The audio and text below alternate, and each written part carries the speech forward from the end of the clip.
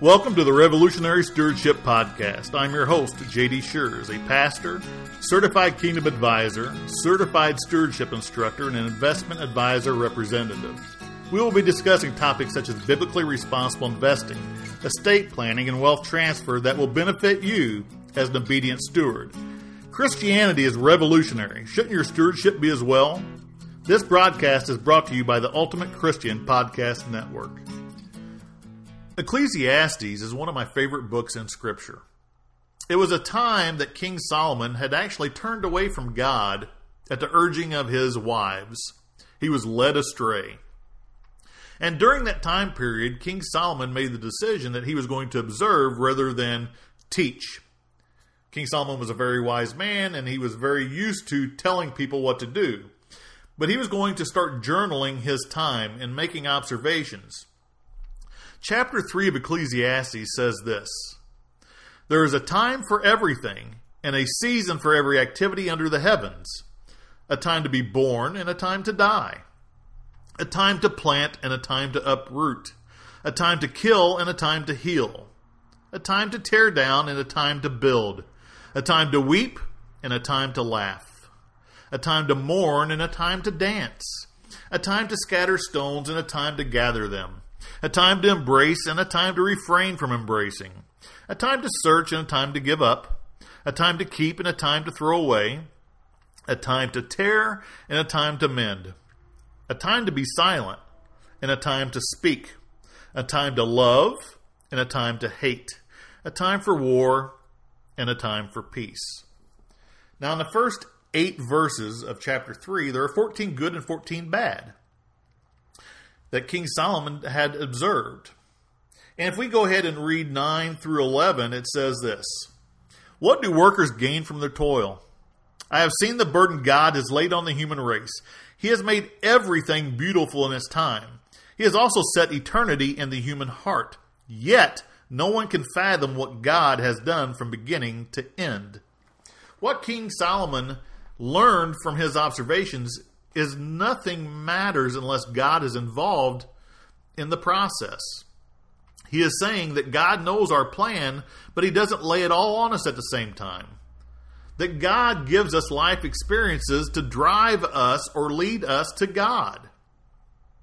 Now, we spend our entire life killing time. You know, what are you doing today? Oh, I'm killing time. I'm going to go out and garden. I'm killing time. I'm going to go fishing. But the ironic thing is, we spend our entire life killing time, but in the end, time kills us. What I learned from Ecclesiastes in chapter 3 is that there are seasons and a different perspective from a financial standpoint on these seasons or during these seasons. As we see these 14 good and bad, I can apply those to financial stewardship in every facet. Now, as we look at our life, from a humorous standpoint, we say that, there's a time that we believe in Santa Claus, and there's a time we don't believe in Santa Claus. There's a time we play Santa Claus, and there's a time that we look like Santa Claus. My dad taught me a phrase. My dad was a financial planner for 32 years. He said, "Jay," he said, "there is a point in your life where it's past high noon, and the sun is starting to set on your life." That always stuck with me. It kind of dividing our life into seasons or day or part of a day. And I still apply that when it comes to financial planning. The aspect of seasons really is guided by time. When you're young, time really just seemed to crawl. It may have been your summer vacations at school. Sometimes they seemed like they lasted forever. And then time started to walk. And then time started to run. And then time flies by. I'm at that point in my life where time is flying by. Every year that we put up the Christmas tree, it seems like we just took it down. Every time we have Easter service, I think we just had Easter service. Every time it's time to file taxes, I'm like, I just finished filing taxes. Time is flying by. And I'm actually quite frantic in my life right now because there are so many things that I want to do in regards to serving the kingdom. But the point of these seasons is we don't know what season we are in. We all think that there may be these 4 seasons of life for us. But in my years of law enforcement, I pulled people out of fatal car accidents that you would think they were in their second season, but they were actually in their last season. I tell people now that we should be living like we are in overtime on the last play of the game because we don't know what season we are in. At any time, God can say, it's time. You know, God knows when we're to be born. We don't control that. God knows when we're going to die. We don't control that. We can, but it's not a biblical decision. God is the one that sets our appointment for birth, and He sets our appointment for judgment. We don't know when that's going to be. We know that our days are numbered.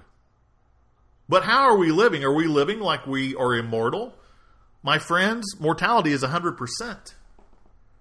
We're not getting out of here alive.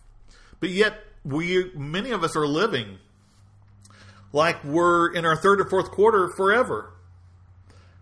Yesterday, I celebrated my father's birthday, 81st birthday.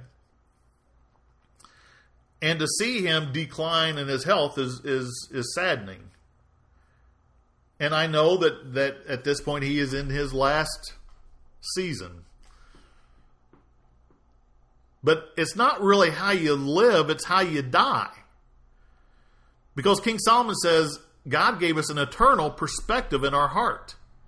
You either live with God or you live without God. If you lived without God, all these 14 goods and 14 bads are just a matter of good luck or bad luck. They mean nothing. They mean nothing. You know, Jesus can put life into our time. Jesus puts life into our time.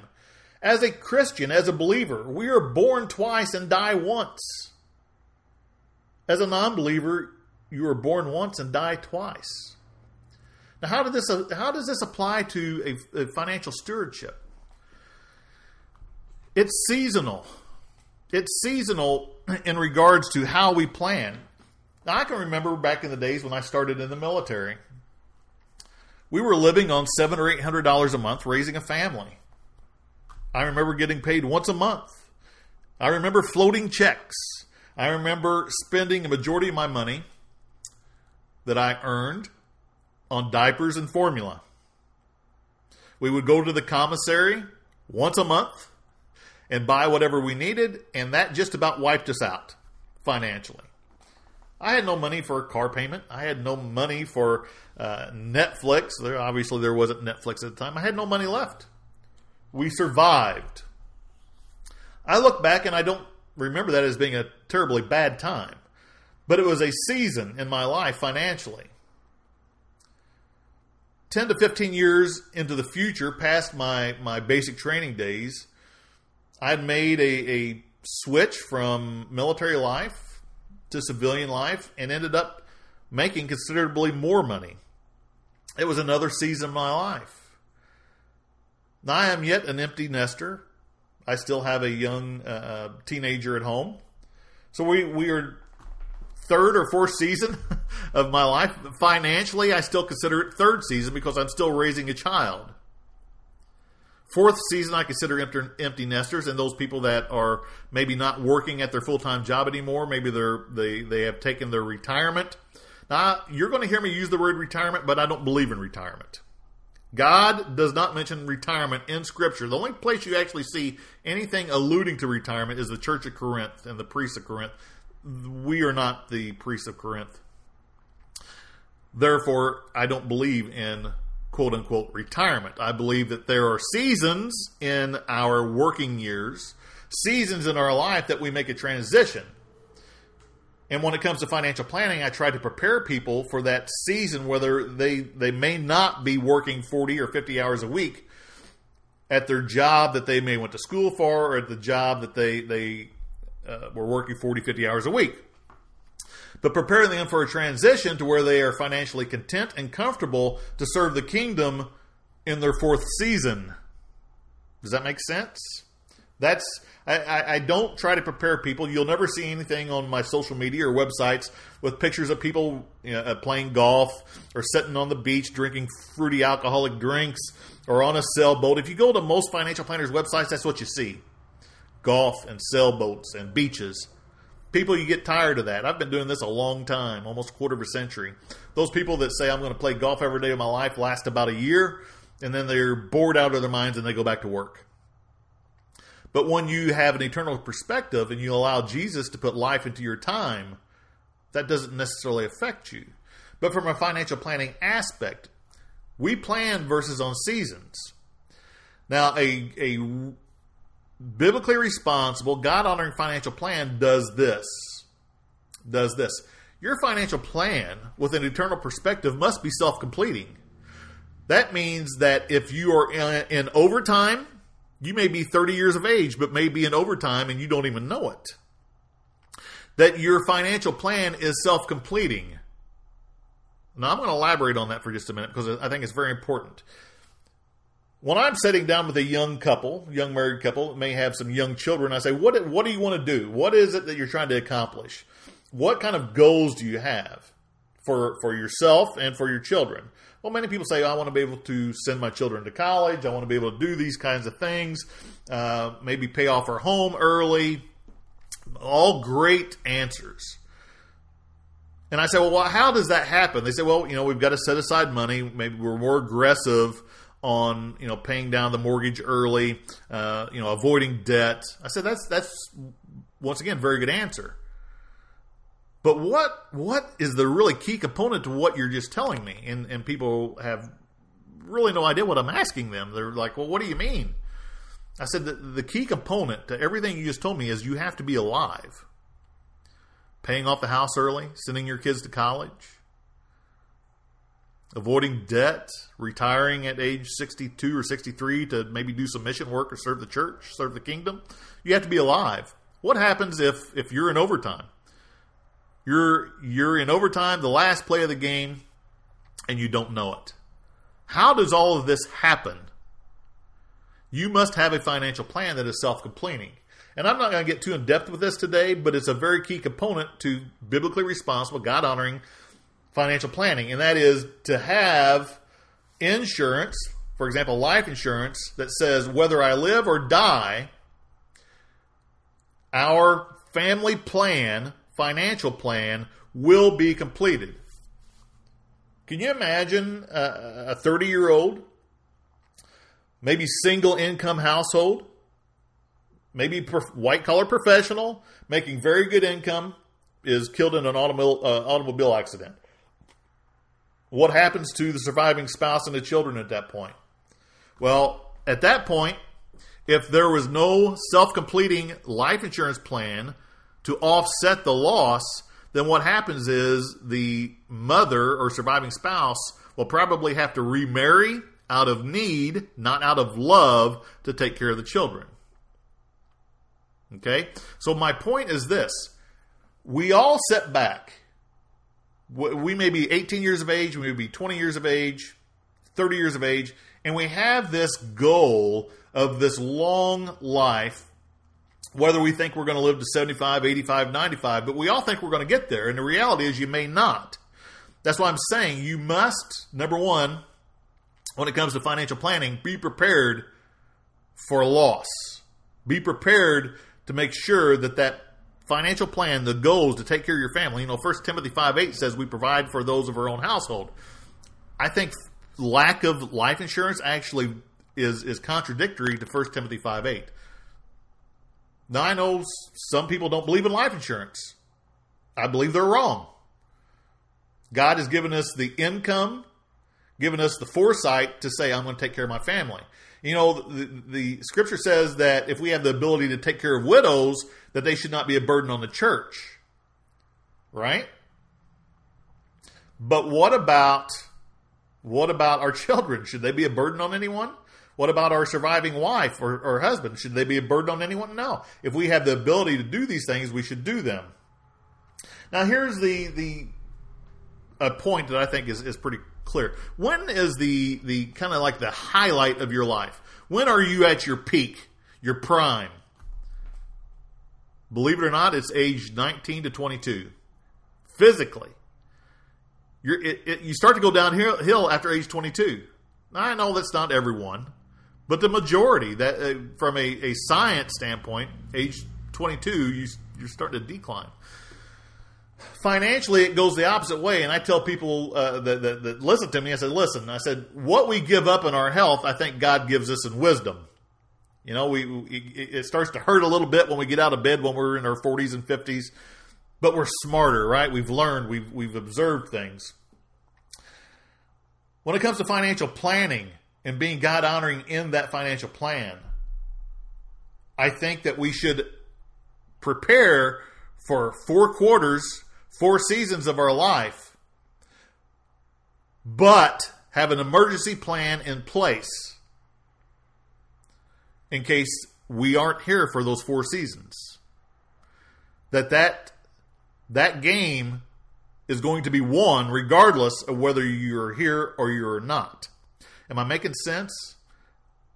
I hope that I am. You know, there are so many different aspects of the 4 seasons of financial planning, and I can't get into it all in one podcast. But I really wanted to give you the eternal perspective of a financial plan today. First is we're not going to live forever. Second, our life has no meaning unless there's an eternal perspective. Our financial plan really has very little meaning other than good luck, bad luck, bull markets, bear markets, unless we have an eternal plan, an eternal perspective. And that we should not assume that we're going to live forever. And we should plan financially like we may not be here tomorrow. And also plan that we may be here for another 75 years. Financial planning from an eternal perspective is twofold. And one is not better than the other. There is no prioritization. They are equally confronted in a good financial plan. I'm going to stop with that part on this topic today, because there's just so much to discuss in regards to that. We're going to spend a lot of time talking about different aspects of a God-honoring financial plan, because it is different than a worldview plan. A worldview plan, to me, is something that King Solomon observed. It's meaningless without an eternal perspective. It is absolutely meaningless. It is just a series of good lucks and bad lucks. Doesn't mean anything. What purpose do you have if without an eternal perspective? I encourage you to read Ecclesiastes today. I read it about once a month. And every time I read it, I learn more. And God has moved me to chapter 3 for this message today, because I think that it is very, very important. I've just recently have friends that have lost loved ones. I know my father, who is on hospice, is on borrowed time, right? He's in overtime. And I pray that the information that I shared with you today moves you to decision making. You must have a God-honoring financial plan with an eternal perspective that prepares you for a very long 4-season life, and one that says that you are on borrowed time, 4th quarter, last play of the game type of approach. Because if you don't do both, there may be failure, grief, a number of things that you could have avoided, or that you could have avoided for your family. If you have questions about this, and I hope that you do, I encourage you to visit the website, kingdomplanadvisory.com. You can go to our Facebook page, Kingdom Plan Advisory.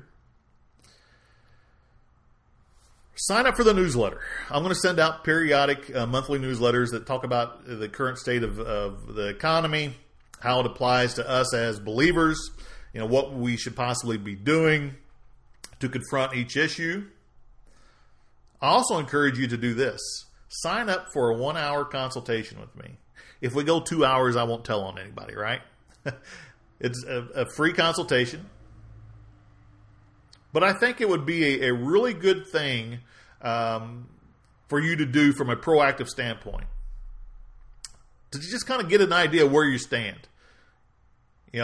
Just have a very basic discussion. We won't get too in depth on the telephone call, but in just a matter of just a few questions and moments, I can really kind of get an idea of whether your financial plan is sound with an eternal perspective or whether there's some holes in it that need patched.